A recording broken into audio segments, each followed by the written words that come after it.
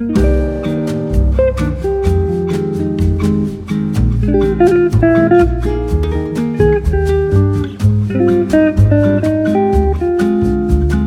right, welcome, ladies and gentlemen, to the We're Having a Good Time podcast. My name's Dusty Slay, and I'm here with my wife and co-host, Hannah Hogan. Hey, Dusty. All right, welcome, Hannah, back to studio. It's an exciting day. It's a Thursday, so I guess we'll be getting this out a little later than what we'd like to do. Is it Thursday? It is Thursday. Yeah.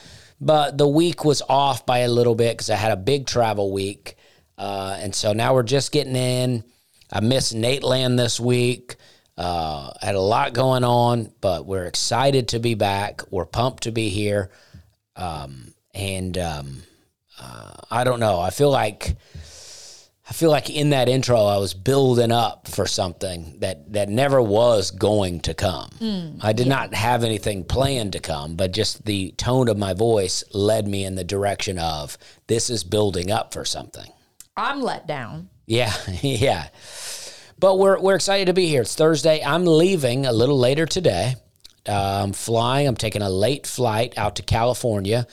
And I'm going to be, tomorrow, I'll be in Corning, California at a casino. All right. It's on my website. It's on my, DustySlay.com if you're interested in that.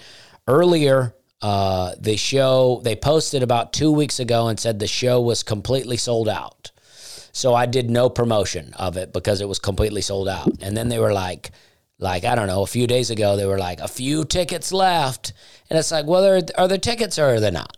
Because don't announce it's sold out if there's still tickets. Right, because that could deter people from attempting to buy tickets if they hear that it's sold out. Yeah, I mean, I'm sure there's some marketing scheme in there. I think they do something where they'll say sold out and then people get antsy about it and then they release some tickets.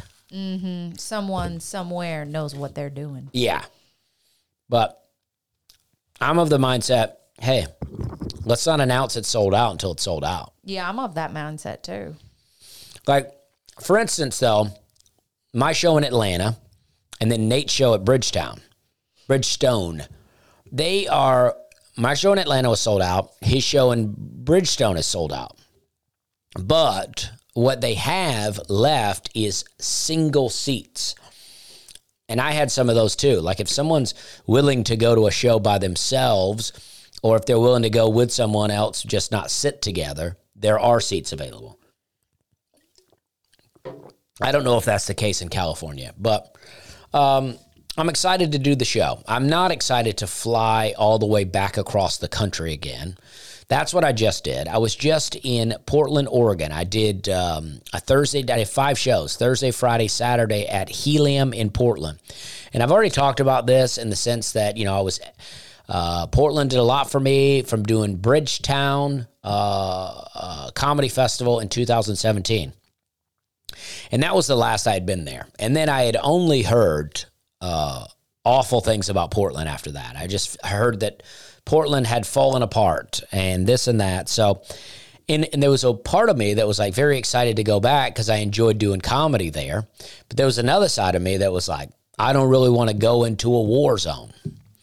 But I had a great weekend of shows and I enjoyed the city.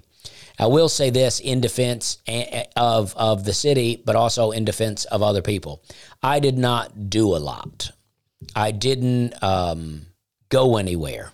It was cold. It was rainy. I didn't have a car. I basically hung out in my hotel.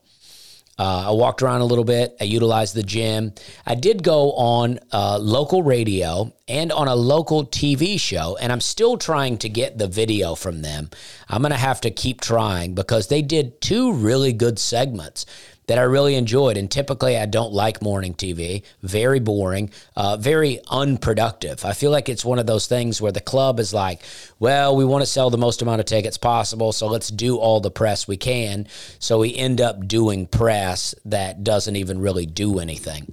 Now, there are some radio stations that are effective around the country, and I know I'm not everyone, but I never listen to radio. It's like if you know, like let's say someone came to town in Nashville and they wanted to have them on the rock station in the morning, because they're going to be in town that weekend, I would never hear it. That's never how I would hear about it, because I'm, not listening. The best way for me, like if you wanted to find out when I'm, best way, I mean, you could subscribe to, I said describe, prescribe. You could subscribe. A lot of scribes out there. You could subscribe to my email, and I do send out emails usually twice a month. I mean to do it every week, but I don't usually get around to doing it. But usually twice a month, and then I'll let you know where I'm going to be. Or listen to this podcast, and I'll tell you. Or the most effective is probably Bands in Town. That's bandsintown.com, and you can, create yourself a profile and then click on my name and other artists that you like. And then whenever I'm near your area, it'll send you a notification to let you know that I'll be there. I think it's pretty effective. I like it. My website is new and up to date. It looks good now. I mean, I'm sure there's some problems with it. There always is, but it looks good. My hats are still out of stock, even though I have them. I've not found anyone. Now, this reminds me. Some people had reached out to me about wanting to help me with merch, and I either ignored them all or responded in some kind of way because we had something else working. And I communicated with some people, and I really liked what they were offering. And then they told me how much it was going to cost. And I said, that's okay. I don't even really need to sell things online. I only sell things online is because I just want people that are fans of me to be able to purchase things if they want, right? But the way a lot of these companies operate is that, I really need to be selling a ton of stuff in order to make it make sense or raise the prices. And I don't want to raise the price, and I don't want to push the merch. I don't like pushing it, being like, buy my stuff, buy my stuff, buy my stuff. It's like, it's available if you want to buy it. The problem with the hats is if I do put the hat, like let's say I put 75 hats online, in 2 weeks, all those hats are gone. So I'm making trips to the post office, and with hats, I have to ship in boxes. So I'm shipping out 75 boxes at the post office. And then I ordered I forget what it was that I ordered, something. People are always like, oh, you should use stamps.com. That's it. And I ordered it. I ordered a printer and a scale and all that. And I'm like, what do I work at the post office now? I was like, I don't want to be printing labels at the house to shipping labels and weighing and measuring boxes. I guess they would all weigh the same, and I would get it down pretty easy, but I don't want to do that.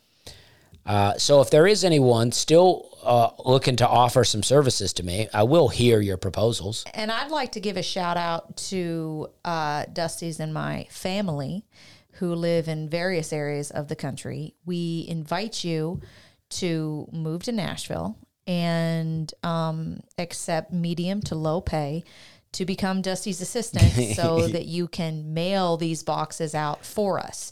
I'm talking to our family in Alabama. I'm talking to some family that maybe live in Tennessee. Come on up, move to Hermitage. I'll cook you some cookies and bake you some muffins, make it worth your while, give you some beverages. But we just need a family member to come on over to our side of the world and just mail these things in the post office. That is what I need, is some family member to just come over and just do it. And I'll pay you some money, but don't look at it as a job. Look at it as a hobby that you make a little money. Just love the post office. We could also up their pay because maybe they can be making post office runs, but also cutting the grass, taking out the trash. Yeah. We are in the process of trying to get some family to move here. And that will be great. So we're working on it. My mom's moving to Tennessee soon, but she's still not even that close. She's still 2.5 hours away. Yeah, we need a nephew who's a teenager who doesn't have any work experience to just come and live with us. Yeah, I only have one of those nephews. Yeah, we're talking to you, Bill. And I don't think they listen to the podcast. All right. We're talking to you, Kevin. But yes, that is what we're looking for. And so I have hats. They're just out of stock. I've tempted to even just take them off the website because why do I even have them up there? But, we'll get it sorted out. If you are interested in helping, I appreciate it. And then, so back to Portland, though. Back to Portland. So I had a great time. The morning TV that I did was really great. They just did a good job. And they had researched me on Instagram, and they had pictures of the family and just all kinds of questions. And it was really great. I'd love to have that segment to post on YouTube. And then the shows at Helium were just phenomenal. And then I went to a restaurant. I feel like I butchered it every time, but I don't speak Thai, whatever the language would be. It's just like, when you go to a Mexican restaurant and somebody like you're with really knows how to pronounce the things, it's like, all right, take it easy, I feel like I've even lost the picture that I took of this. Oh, here it is. It's called Nong's Khao Man Gai. Mm-hmm. And it was amazing. I had chicken over rice, a very simple dish, but chicken over rice. I mean, the guy I was with, a friend named Dustin, Dustin used to live in Charleston, and he lives in Portland now. And he hired me to bellhop. I was working at the Planters Inn in Charleston for a little while.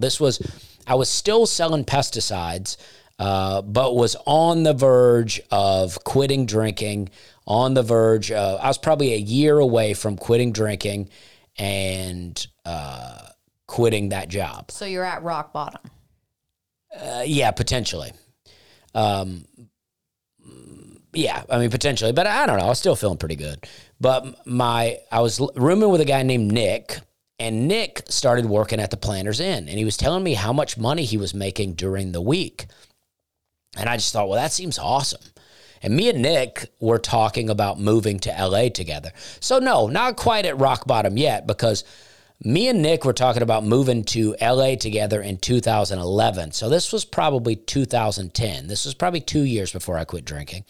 And he was telling me how much money he was making at the Planters Inn bellhopping. Now, the Planters Inn is a very nice hotel located next to this really great restaurant. And he was just telling me how much money he was making. And I had a restaurant mentality to where I was thinking, if he's making that much money during the week, how much could I make on the weekends? And I just thought, well, I got free time on the weekends, so I'll pick up a few shifts bellhopping at this restaurant. I was working full time, and then I was going to bellhop on the weekends. But my mentality was all wrong, because I was not getting the shifts when people were checking in and checking out, and that's where all the money is made. I did get an opportunity to drive some very nice cars because I had to park the cars, and they were very fancy cars, and I was like, this is great. But I only worked the job for about 6 weeks because I was like, I'm actually wasting my time here, and I'm going to go ahead and quit. Why wouldn't you just ask for better shifts? Well, because I worked during the week. Okay. Those were the only shifts I had available. Mm-hmm. Now, I did make some good money, and also we'd have to do this, you'd have to do room service. And they would get room service from this very nice restaurant.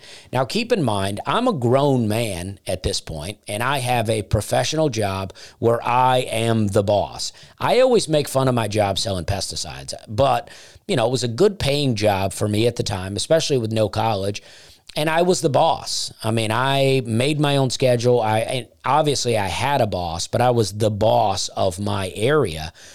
So I'm going to work at this place, and now I'm in doing room service, so I'm having to go into the restaurant kitchen, and I'm getting yelled at by the chef of the kitchen like I'm on America's Top Chef or something. And this guy's yelling at me, and I'm just being polite because I don't know how to handle this. But I'm like, you're not going to be yelling at me. I'm not a college kid. I'm a grown man here. And so that did not last very long. Bellhops don't get a lot of respect, huh? No, and I was not tolerating that guy's mess. You know what I mean? Mm-hmm. Like, I wasn't having it. Well, you don't do well with really having a boss. No, I don't. And I definitely don't like being yelled at by, like, I'm like, listen, dude, you're trying to do a job. I get it. I'm also trying to do a job too. I'm sorry that the fancy restaurant you work at, you also have to deal with room service. But I'm new, okay? And I need to, I'm new and I need you to stop yelling at me. And then also another thing that I didn't like about the job, and I'm sure it just comes with the territory of this kind of fancy hotel, was I had a little earpiece in. And so when a car would pull up, the people at the front desk would know who it was. And so they would radio to me in my ear who it was. And I would have to go out and I would go, welcome back, Mr. Johnson. How was your day, Mr. Johnson? And I'd have to, get their bag. And I don't mind getting the bags. I never had a problem getting the bags. I'll do anything you need done physically. But I don't like this whole thing of like, hello, Mr. Johnson. Welcome back to the hotel. I hope you had a good day, Mr. Johnson. I just want to talk to people like normal people. I don't want to talk to people like, there's some upper level person just because I'm working at the hotel that you're staying at. And then you'd have to ride up with them in the elevator. And the front desk guys were funny, and they would like to make jokes in your ear while you were riding in the elevator with these very fancy customers, to try to make you laugh and stuff. And overall, it was pretty fun. I liked the people that I work with, but I just wasn't making money, and I was getting yelled at by the cook at the whatever that restaurant is. It's right next to the Planters Inn, downtown Charleston. So the fellow that got you this job, you hooked up with Dustin here now in Portland.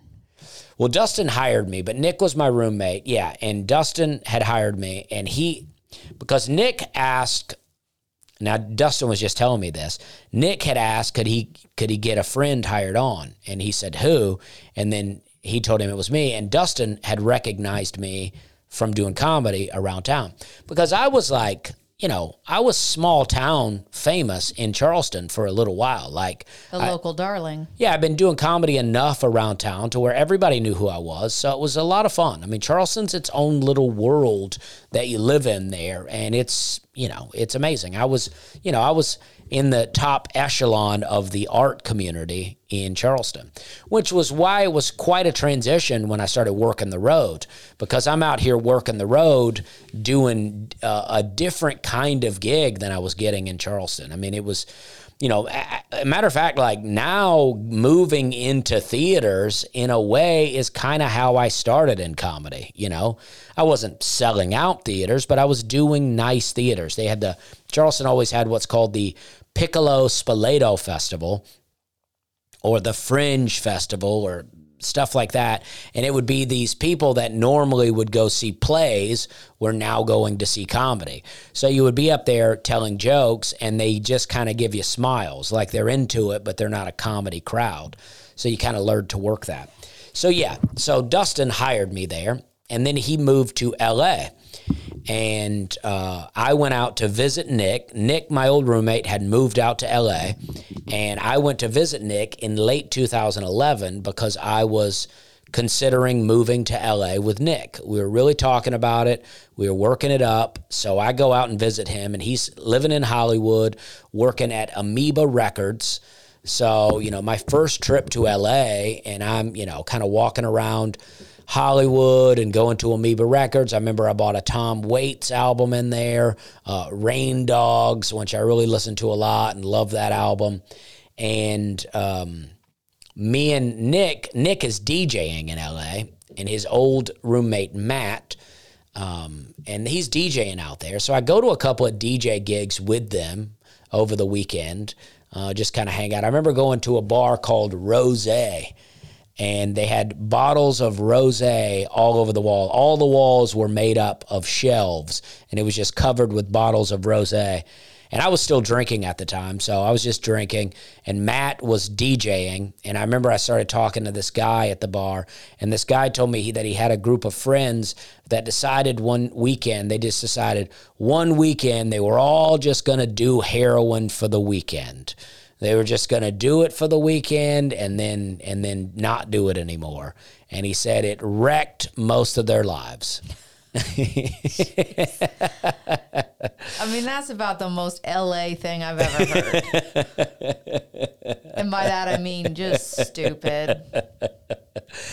And I remember that conversation with that guy. Overall, I had a decently fun time in LA. I went out, I did a gig in North Hollywood. I did comedy, and I remember posting that on YouTube for a while. I was really fat. I was so puffy.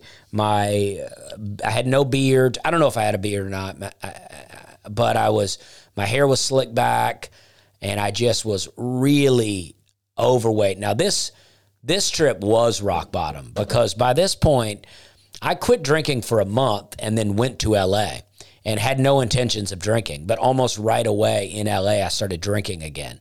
So I was like on the cusp of like quitting drinking. I was pretty rock bottom. I remember doing comedy in LA and North Hollywood, and that ended up being a pretty good show. I got set up with some other people to put me on that show. And then one night we found ourselves in a bar that was doing an open mic. And I asked the guy, can I go up? And he goes, oh, no, it's already full. And I said something. I was drunk and I had some attitude. And he's like, you think you could do better than this guy? And I was like, well, yeah, I think I could do better than this guy. And he was like, you don't just come out to L.A. like this with this kind of attitude thinking you're better than people or whatever. And I just remember that argument with him. And I was like, okay, but and he didn't let me go up. But yeah, he's right. No, he is right. Yeah. I didn't say he was wrong, but yeah, I mean, I was just drunk and, you know, but I was better than that guy though. I would have did great. I don't doubt it. I don't doubt it. Yeah. But screw that guy. Yeah. But he should have let me on. Yeah. I mean, the thing is, if the show's bombing, and it was, and a guy comes up and a guy's all cocky and he says, I'm better than this guy, you should just put him up just to prove that he's wrong. Yeah, but I bet there's a lot of people who like think this is the attitude I'm gonna have in LA. It's like, I dare you to not book me. I'm the next, Emilio Estevez here. You better. And then it's just like there's probably just millions of these arrogant weasels running around Hollywood right now. Well, for sure. And I think God saved me, right? Because I was planning on moving to LA towards the end of 2011, and me and Nick were working on it. I mean, Nick was in the process of searching for apartments for us. Mm-hmm. I mean, it was really about to happen. And then I quit drinking. Did you feel seduced by LA that first trip? A little bit, yeah. A little bit, but also, yeah, because my friend Sam Yakel was also out there at the same time as me. We didn't plan the trip together, but he was out there together. And I remember I went to see some improv shows. I went to, there was a guy named Miles Stroth, and Miles came to Charleston and taught a deconstruction. And I really liked him. He taught an improv deconstruction, and I took his classes, and I really liked him, and I think he really liked me. And so I reached out to him and asked him to tell me some good spots to see improv, and he recommended a couple of places. And the one that I saw, I couldn't tell you what they were, but they were in Hollywood. And the one that I saw, it was 4 people. They basically each played 2 characters, and it was an hour show. And it was amazing. I was like, wow, this is a very entertaining show. And then I went to see Nick's girlfriend do improv, and it was one of the worst improv shows I've ever seen. It was absolutely horrible. God bless improv. Yeah. So it's like, that's the extremes with improv. And then I went to see, what's the sketch comedy one that... Will Ferrell did Groundlings. I went to see a sketch comedy show at the Groundlings, and it was amazing. And then me and Sam went with another girl that we knew from Charleston who was living in LA. We went to see, I think it was the founder of the Groundlings and another guy who played guitar, and they just told stories for an hour and sang songs, and it was really great. And he talked about, Pee Wee Herman being born right here on the stage. And it was all really amazing. It was just such a great trip, despite how just drunk I was and what a mess I was. I mean, me and Sam were doing day drinking at some weird heavy metal bar on the Strip in LA. And I was just like, I was loving it. I mean, I've always been a Charles Bukowski fan. So I just, as a drinker, I just pictured myself as this prolific writer, even though I wasn't even writing a lot, but a prolific writer and thinker, just drinking down on the bar and on the Strip in LA. In the middle of the daytime, you walk into some dark, dingy, heavy metal bar with punk rocker chicks bartending. And it was just great. I mean, I loved just throwing around that I was, from Alabama, and it just was fun. I just thought, I'm in LA, and this Alabama guys must be a real anomaly out here. Well, if you had stayed a little longer, you could have done heroin for a week. Yeah, it's true. I remember going to a restaurant with Sam, and I go, Sam's from Iowa, and I go, he's from Iowa. You got any corn he can eat? and Sam goes, he's from Alabama. You got a cousin he could... And it was really fun. I censored myself, obviously, but... is that what kind of would happen to you when you were a young fella? Like you would be defensive about being from the South, given, what probably you think people are thinking or saying about you. So you come in hot with it, like you're proud of it to overcompensate? I don't even know. I mean, I guess I was defensive. I mean, I'm still defensive about the South. So I guess, but I was also proud. I was like, yeah, I mean, I'm unique to this environment is what I was thinking. I get that. That's how I feel as a Canadian sometimes. Yeah, I mean, I'm putting it out there. I'm like, this is fun. I mean, we, us Southerners, country people, we're proud of where we came from, and we like to let people know, and that way, I guess it is a defensiveness too. Any mistakes we make, we're like, hey, I'm not from around here. Okay. I'm not from around this area. Right. So one night, me and Nick go to the Roosevelt Hotel in Hollywood, and there's a hooker. There's out by the pool, the Hotel Roosevelt pool. There is a DJ playing, and Nick knows the DJ. So we're able to get into this, kind of party that we wouldn't have been able to get into otherwise. And he also got Dustin in, just full circle here with Dustin. So Dustin shows up with someone, and me and Nick and Dustin are all, just partying at the thing. And Dustin goes and buys us like a round of canned Heinekens. So we're drinking, and I thought, well, that was very nice of Dustin to buy us around. And I think there was 4, maybe 5 of us. So then I go, well, I'll buy the next round. So I go and I buy a round of Heinekens for like 5 people, and it was like $50, maybe $70. It was some astronomical amount that I was like, oh man, I wish I had not bought a round of drinks. Now I was fine. I could handle it, but it was not a comfortable handle. Mm-hmm. I was like, geez, that blows the budget. And so I got more time to be out here. Yeah. But it was just fun, and I saw Dustin there, and then I've seen him one time since then. But it's honestly, when I told the joke, I tell a joke on stage now where I say I'm the type of drinker that you could make eye contact with me at some point in the night, look deep into my eyes, and know that I couldn't see you. And Dustin came to my show on Thursday night, and he said, while we were eating at this Thai restaurant, he said, I said something to him about that joke, and he goes, oh, I remember. He goes, I've seen you a couple of times out doing comedy, because we used to do open mic at the Upper Deck, which it would get really wild in there because I was drinking, and I wasn't being paid to host the open mic, but they would give me free drinks all night. So I would just tear through it in there. I would do shots in between comics. By the end of that open mic, it was wild sometimes. Now, it was a blast. People had a lot of fun. They loved coming to that open mic, but it would be completely out of control. Evan Burke said he came, like Evan's first time doing comedy.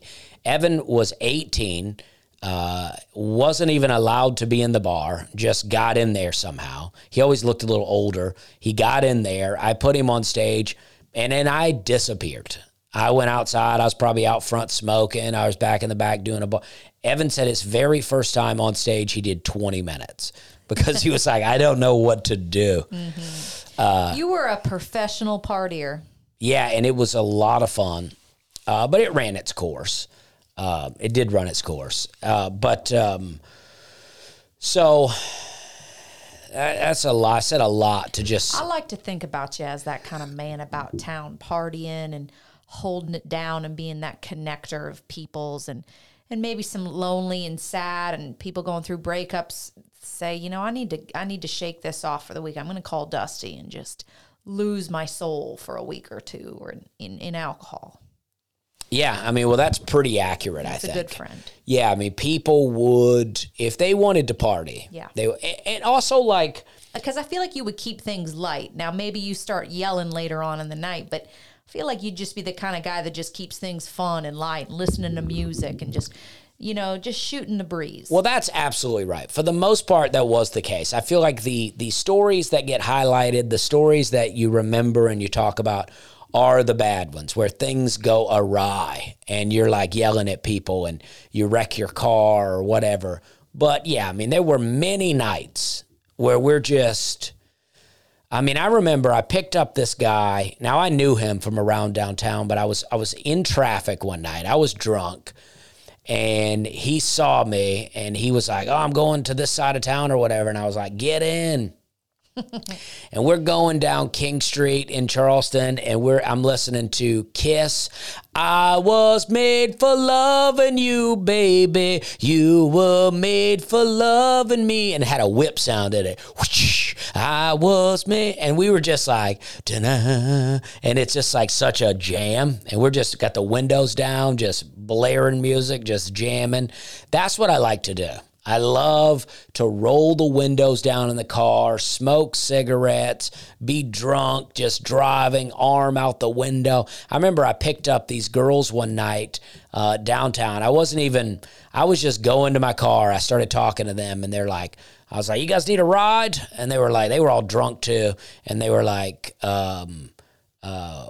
you know, they were like, we're going to this hotel or whatever. And I was like, I'll give you a ride. And they got in and they said they were all teachers. And I played the David Lee Roth Van Halen song, Hot for the Teacher, you know, and that's a real jam. And we played that all the way across, just jamming it. And then I just dropped them off. I mean, you're the cool guy around town. I used to pick up hitchhikers all the time in downtown really? Charlotte, like, you know, normal looking people, but yeah, they would just be, you know, walking, and I'd pick them up and Would you feel like you were some kind of kindred spirit to these wild souls? Yeah, usually. Mm-hmm. Would you pick up a hitchhiker now? I don't think so. No, I got a family now, and I'm not drinking. Mm-hmm. But yeah, it was just like... I mean, then, more than ever, you were having a good time. Yes, exactly. I mean, you know, it's like, back in the day I worked, you know, especially in the winter time, or, you know, because I would be doing, when I was a part-time pesticide salesman, I would be, I would be working during the spring and early summer. That's where I would be working selling pesticides. And then in the winter, I would just be waiting tables. Now, for a while, I only worked 4 days a week selling pesticides. I would do about 25 to 30 hours a week with Stu, my old boss, the old football player boss that I liked. So I would do Monday, Tuesday, Wednesday, Thursday, and then Friday, I would work Friday, Saturday, Sunday, I would work Spectracide, or I would work at Hyman's running food. For a long time, I worked 7 days a week. But then I started waiting tables. So on Friday, we'd get off around 4 and we'd go to happy hour. So we'd hit happy hour. We'd go to a place called the Noisy Oyster. It was on the corner of East Bay and Market Street. And they would have the windows up. So it was just open air. And they would have happy hour specials where you could get, you know, wings. You could get like 10 wings for, I don't know, $2, shrimp for $2, oysters for $2. I could be off on these prices, but they were very cheap. And then we'd have shrimp cocktail, oysters, hot wings, and then you get these tall Bud Lights. And then we would do, tequila shots. I remember pouring tequila in the oyster shell. No, vodka, pouring vodka in the oyster shell, mixing it up in there with a little cocktail sauce, shooting it off the shell. I mean, and then, we do all that, and then we get in the car and drive home. Now, for a while, I lived downtown in the beginning, so I would just bike it home. And it was always a lot of fun to bike amongst all these tourists, just be really drunk trying to bike it home amongst a bunch of tourists out there. It was great. And then I would go back to the Sergeant Jasper where I lived, and I'd go into the little convenience store attached to the Sergeant Jasper, and I would sit out on the porch and smoke a Black and Mild and harass other people that stayed there. I had a little crew of people that stayed there that I was friends with. One guy, he had a girlfriend. His name was Jonathan. He had a girlfriend at the time, and his girlfriend was okay attractive. But I remember her trying to give me some dating advice one time, and he was like, "She should know because she's a woman." And I was like, I'm thinking, yeah, but not really the kind of woman I'm looking for. You know what I mean? Irrelevant. Yeah. But they broke up, and then he got real sad. And I remember going up to his apartment one time, and he was showing me Radiohead. And we sat up there and listened to Radiohead and smoked hand-rolled cigarettes. And that was a lot of fun. These are beautiful vignettes of Americana. Yeah, and there was a girl that lived in the apartment complex from Boston, and now keep in mind, when I'm living at Sergeant Jasper, I've not long left Alabama, so everything is amazing to me. Well, you're in South Carolina, dude. Yeah. You still kind of in Alabama. No, but Charleston is a different place. I didn't move to... I understand that, but you're still... You're in South Carolina. Don't try to belittle it. I'm in South Carolina, but you don't understand. See, you're speaking in a way that you don't really understand. Well, that's fine. See, South Carolina is different from Charleston. Now, Charleston's in South Carolina, but it is different. Okay. We're not in small town South Carolina. Right, it's old money. So I'm meeting people from all over the country here. There's the girl from Boston. The accent was it was like, I just had never heard anything like that in real life. There was a guy from South Africa there, and he found out I was doing stand-up comedy, and he gave me some Bill Hicks CDs. I had never heard of Bill Hicks, and he turned me on to Bill Hicks. So I was driving around listening to this, learning a lot. And then Jonathan gave me a bunch of Radiohead CDs. Feeling a lot. Yeah, I mean, it was just such a great, the store connected to Sergeant Jasper reminded me of the movie Clerks. It was just that kind of vibe in there, that kind of convenience store. And it was fun. I used to go there and get Black and Milds and beer, and we'd just sit out on the little porch out there and just drink. And I yelled at a bunch of people in there. I mean, I remember yelling at a security guard one night for, I don't know what he did, but I don't know. It was a mess. And that one security guard became my friend, though, and he took me and some other people up on the roof of the Sergeant Jasper, which is about, I don't know, it's about a 12-story building. So going up on the roof was a really big deal. Yeah, especially in Charleston because there's not a lot of high-rises. Yeah. So that was a lot of fun. And one time, me and that security guard were at a party inside the Sergeant Jasper. And he got a call to his work phone, and it was a noise complaint about the party that he was at. Was he on duty? Yeah. Oh, jeez. That's America. He was just partying with us. There was a girl security guard that worked there for a little while, and she came up to my apartment and got high with me one time while she was on duty. That's what I'm saying. You're the guy that people are like, we can just kind of slip in and out and be a little shady, but also be mostly fun. Yeah. I had a lot of fun there. It was great. Actually, one of the guys that used to be a manager at Sergeant Jasper, I just saw. He was a manager at Sergeant Jasper, and then later a manager at another apartment complex I lived at in Charleston. He came to my show in Florida not long ago. Well, I reckon two things.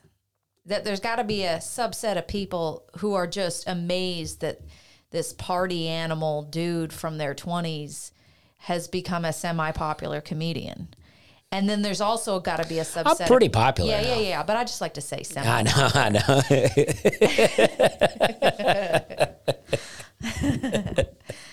And then there's got to be another subset of people who you told off and got in fights with, or became people that didn't like you, who are real annoyed.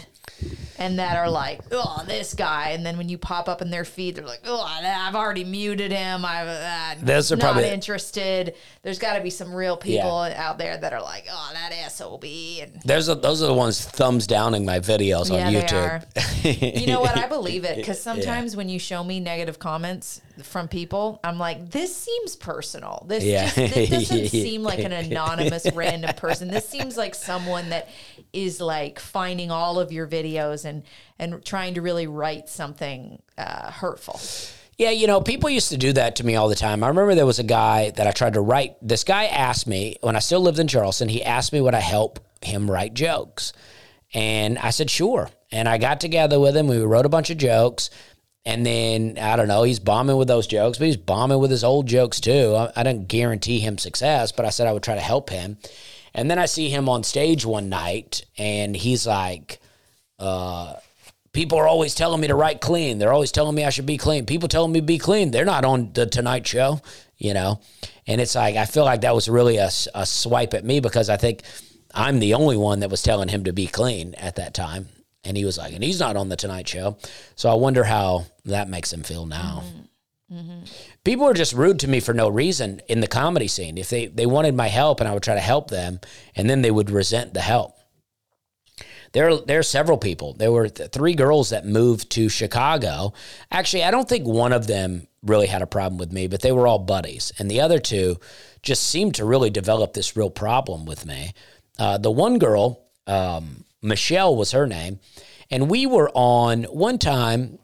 There was supposed to be this 3-on-3 improv tournament. It's the trophy I have right over there, first place trophy, 2012,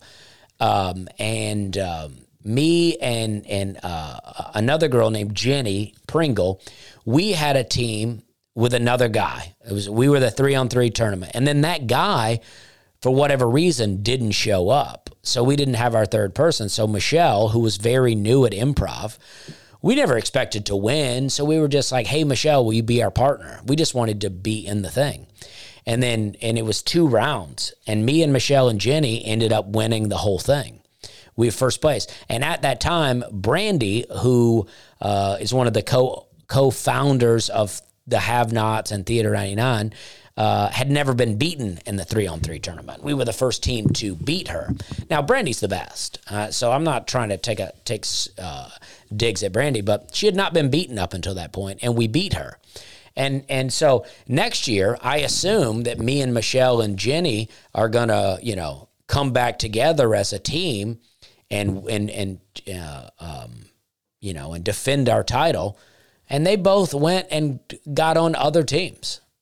Mm-hmm. And I was like, oh, wow, a year really changes things, huh? Mm-hmm. But anyway, Jenny, I'm fine with. We're still friends. Her brother actually is on that show. What's the Charleston reality show? Southern Charm. Southern Charm, yeah. Her brother, I think, is on that show a little bit. Okay. But yeah, that's why Charleston is a different place than the rest of South Carolina. Now, to your point, one time I came down and I visited some relatives in Alabama, and I'd been in Charleston for a few years, and one of my relatives said, she goes, you done picked up that Yankee accent. And I'm just like, I'm in South Carolina, right? Yeah, right. Yeah. So, I mean, there is some truth to what you say about I'm still in South Carolina, but.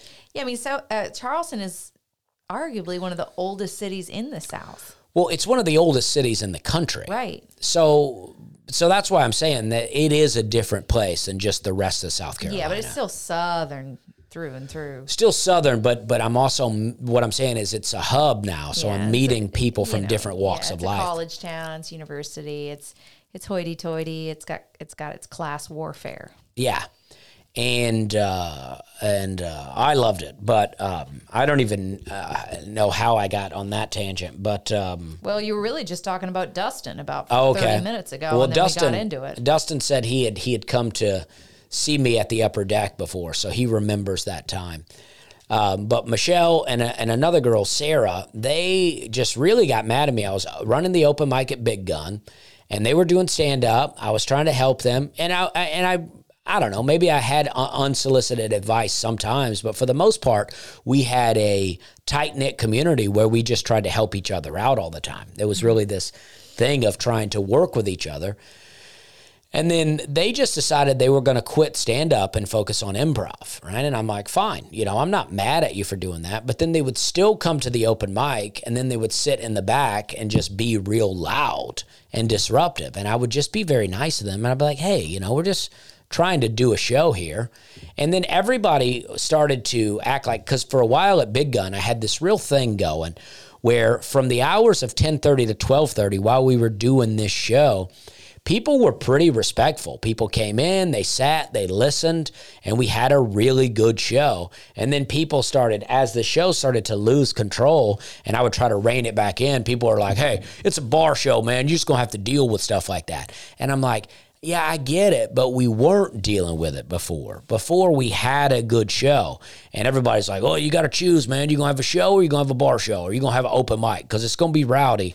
Even the guy that asked me, who ran Big Gun, who asked me to host the show, who owned Big Gun, asked me to host the show, he towards the end started to be like that. Well, maybe let's not argue with the clientele so much about this. And I'm like, I get it, but I'm like, I'm just trying to put on a show. We had a really good bartender named Colin, and Colin would be the only employee there that night, and he was really good about telling people to shut up and listen to the show. And then when Colin left, the whole thing fell apart because no one was telling people to shut up anymore. So we didn't have the bar authority. And then so everybody involved in making money with Big Gun was like, well, it's packed out. I don't care if they're listening to the show or not. But I brought that crowd. I brought all the Hyman's people to Big Gun to watch stand-up, and then they found out about Big Gun through that and then started going to Big Gun's karaoke night. I think I brought Big Gun half their business. I see both sides. Because I do think, there is an element of, when you are in certain environments, wild bar shows, it is just going to be what it is, and the harder you fight against it, the more you're backing yourself into a corner. Well, I agree to an extent if I'm alone in the fight. But when I had Colin, who was also in the fight with me, it was working fine.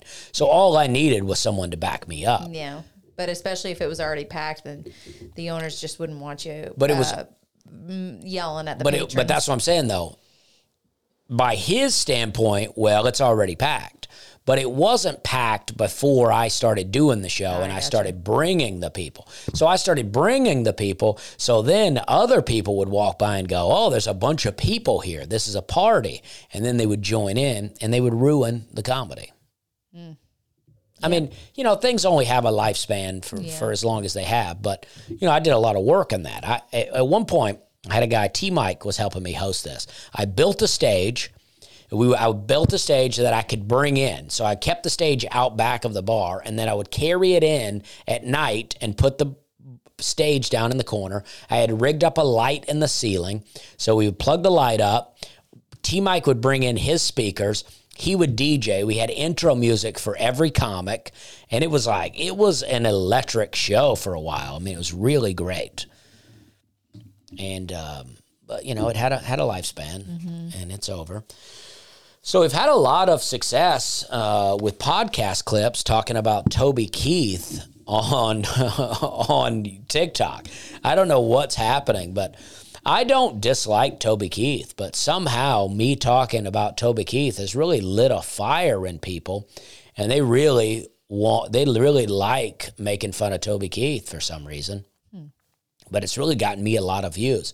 But I hear Toby Keith is very sick. Someone said that he maybe has lung cancer or liver cancer or something like that. Goodness. And it's too bad. I didn't look it up, but a lot of people seem to suggest that Toby Keith's not a very nice person in real life, and I don't know. But my mom we saw Toby Keith at Dollywood way back in the day, or maybe Opryland here in Nashville. And my mom was a member of the Toby Keith fan club and went to meet him. Oh, you know what? I want to finish. I know that we've gone such a route, but so this will seem funny, but I had a great time in Portland. There was 5 shows that were really good. We sold out a few, and the others that we didn't sell out were packed, and the audiences were fantastic. The people were amazing. They brought me gifts. They were really great. And then the next day, I drove out to Corvallis, Oregon, a place that I had never been before, and I did 2 shows there at a theater called the Majestic Theater in Corvallis, and we sold out both of them. And I heard them say that they bring up a lot of comics from LA, and I'm sure they're not getting the higher echelon of comedians, but they bring a lot of comics from LA, and they said they had never done 2 shows. So they never had enough, like the show that we booked sold out almost immediately. So they added a second show and then it sold out. So we sold out 2 shows in Corvallis with Alec Parent. And those shows were really great. I got some cool pictures with some people, a group of people all dressed in NASCAR T-shirts and airbrushed hats with their name on it. And they brought me a shirt, a Dick Trickle racing shirt, which I'm a big fan of. I wasn't a huge fan of Dick Trickle. I don't really know anything about him. I remember him, but the name is the funniest name I've ever heard. It sure is. I mean, Dick Trickle. I used to do a few Dick Trickle jokes. You hear that name and you want to know more. Yeah. And so those shows in Corvallis are really great. I mean, I loved it. But that night, I'm walking home. Corvallis is a pretty, it was kind of a happening city during the day, but had very small town vibe. And it's all along this river. There's a river. So I'm walking on a street that kind of goes parallel to a river. But the street, and then there's buildings, and then the river. And that night, I'm walking home after the show, and it just seemed scary out there. Like, it wasn't scary like sketchy, like I felt like I would be robbed. It was sketchy like it felt haunted in a way out there. And I was like, I didn't get scared, but I was kind of like, it is like a ghost town out here, and it feels dark. And then because this place was about an hour and a half from Portland, where the nearest good airport was, I had to drive back to Portland that night. And it felt like a long night. It was a long drive, long night. It's the end of a long trip. And so I didn't get very much sleep that night, and then I flew all the way home the next day, and then I've been kind of getting caught up on sleep, and now tonight I'm flying back out to California, but this is a much shorter trip.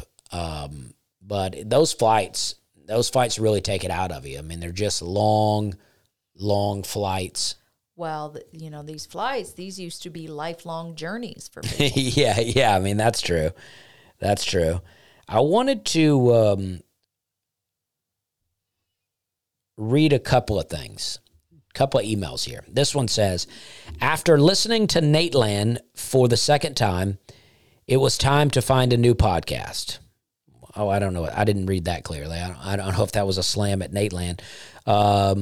It just says, after listening to Nateland for a second time. I don't know. And maybe this guy's not slamming Nateland. He's just saying, sometimes I need to switch up podcast. That's what I do. I'll listen to a podcast 2 or 3 times, and I'll be like, this is great. This is my new favorite podcast. And then all of a sudden I'm sick of it because I need something new. Mm-hmm. Anyway, he says, it was time to find a new podcast. I found yours. I just wanted to give my short version on quitting drinking. I hit rock bottom in life and was drinking on weekends to numb the depression I was going through. After getting completely trashed one night, I went outside the bar to puke. I laid there and asked God to rid me of this drinking and life I was living. I have been sober for 21 years. Praise God. And I told that guy, I just said shortly, that's an amazing story. Thank you for sharing that. And he said, you can share it on the podcast. A little more to the story. I couldn't get a date for 3 years, mainly because I was looking for a good girl in a bar. This led to most of the depression. The night I quit drinking was the initial setup of me getting saved. I went to church the next week, met a very pretty lady. We dated 11 months and now celebrate 20 years of marriage this year. That's sweet. That's amazing, you know. Yeah. And that's interesting because, you know, I think that was a lot of what I was going through, especially, well, I don't know, all along the way, because I was always, you know, Christian, right? So I moved to Charleston with the quest to, you know, be a better Christian. I mean, I moved there on like a Thursday, and that Sunday I went to church. Ashley River Baptist Church is where I went. That Sunday morning I went to church, and then that Sunday night I went back to church. I mean, I was all about being a part of church. I was reading my Bible. I was doing all these things, and life was good. And this was 2003. And, you know, but I slowly started to get involved with drinking and partying and that sort of stuff. And that just took me on a long journey, but I stayed involved in churches all along the way. But, you know, I would be looking for some type of, you know, religious girl, some type of girl that went to church, but also wanted to get wasted at 4 p.m., you know, which just did not really exist. That I found. So I think this is a great story. I mean, it's like, you know, I was reading a little bit, you know, just about, you know, the Israelites coming out of Egypt into the desert and with their promise to get into the promised land. God promised them a land of milk and honey. All they had to do was like get their act together and do what God asked of them. And they wandered the desert for 40 years until they died. And the original Israelites that came out of Egypt never got to go into the promised land. It was all their children that went in there.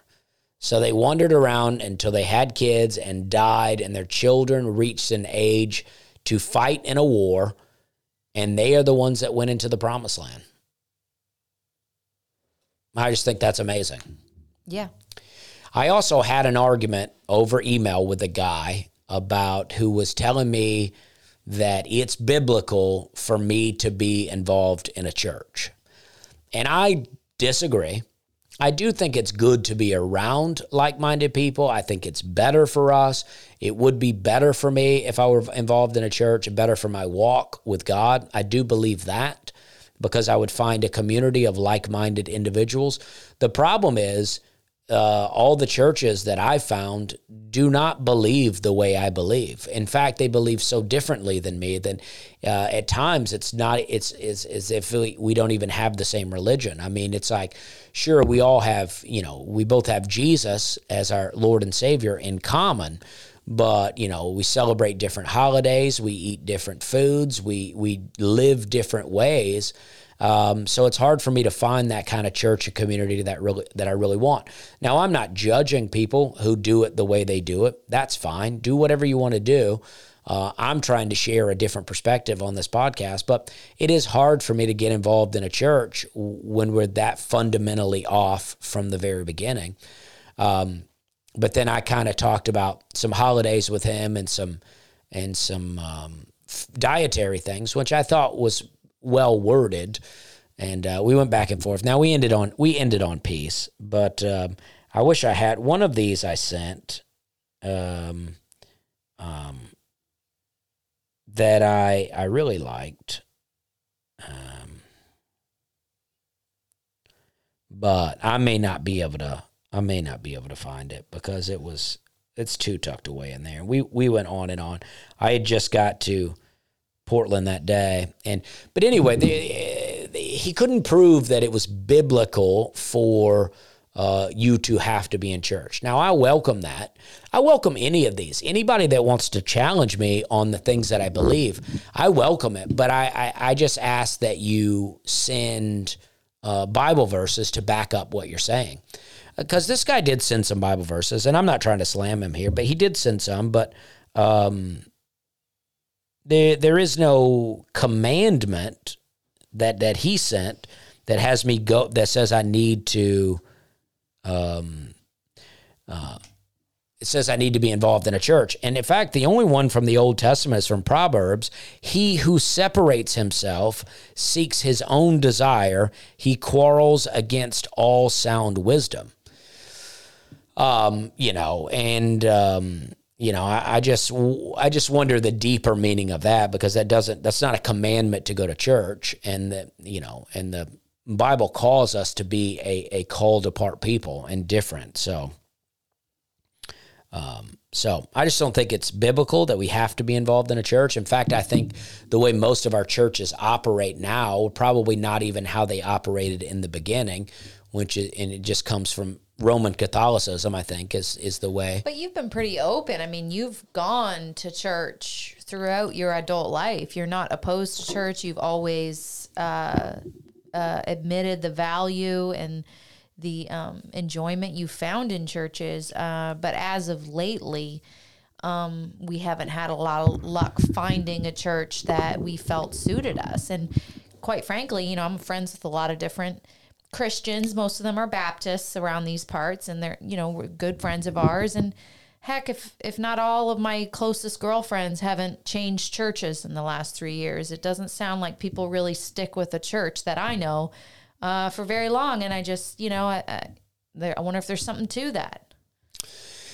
Yeah, I mean, and this guy went on to, defend his own church and say, well, where I go to church, we are, God-believing people. And I don't doubt it. But I just, this is my thing, right? If you're Christian and you're a Bible believer, and I point out things to you in the Bible, and I say, it says that we're not supposed to do this, and then you can't really prove it wrong, but yet continue to believe what you believed before, even though you can't prove it wrong biblically, I wonder where, what the point of that is. Like, because, and I know I always dwell on food, but it's just the most obvious one, the most glaring one to me, is that the Old Testament, God spends two entire chapters breaking down food to eat. And then people use one verse where in a parentheses of some verses, it says, in that Jesus declared all foods clean, right? Or all meats clean. But it's like, well, what do you mean? The Jewish people of that time would not have considered pigs to be meat, or they would not have considered it to be food. So when you say made it clean, I don't think the Jewish people left that dinner saying, great, finally we can eat pigs. And Jesus sent a bunch of pigs into the ocean one time and killed them all.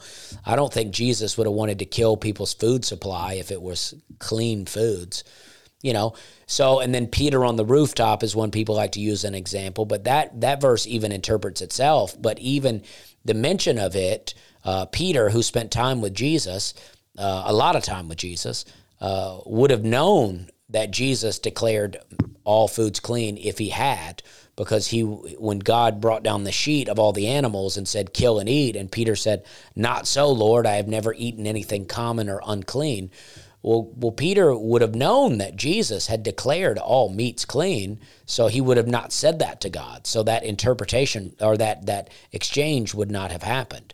But even in that verse, it goes on to interpret itself, where I forget the guy's name, but there is a guy who's a Gentile who is going to be brought into basically grafted into the tree.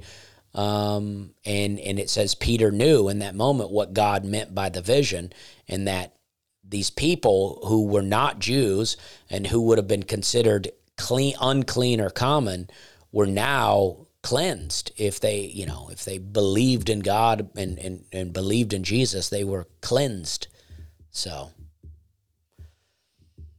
that's fun. I think this has been a fun podcast. Delightful. Hannah's the timekeeper and has not been updating me on the time. Well, we're a little over an hour. Okay, so your producer jobs, they've gotten less and less. We've given you less and less producer jobs. Hey, I'm here. Yeah. I'm here, bucko. And guess what? I pressed record, and I'll be pressing stop. You're welcome. Well, we appreciate you guys tuning in. I mean, I will be in Corning this weekend, but if you've made it this far, I'm going to have a little time off next week, and then I'm going to be at Zany's on March 22nd. I'll be in Bay Harbor, Michigan on March 25th, and then I'll be back out to Denver, Colorado at Comedy Works March 30th through April 1st. So that's very exciting. It's going to be a lot of fun. I appreciate you guys tuning in. We're having a good time.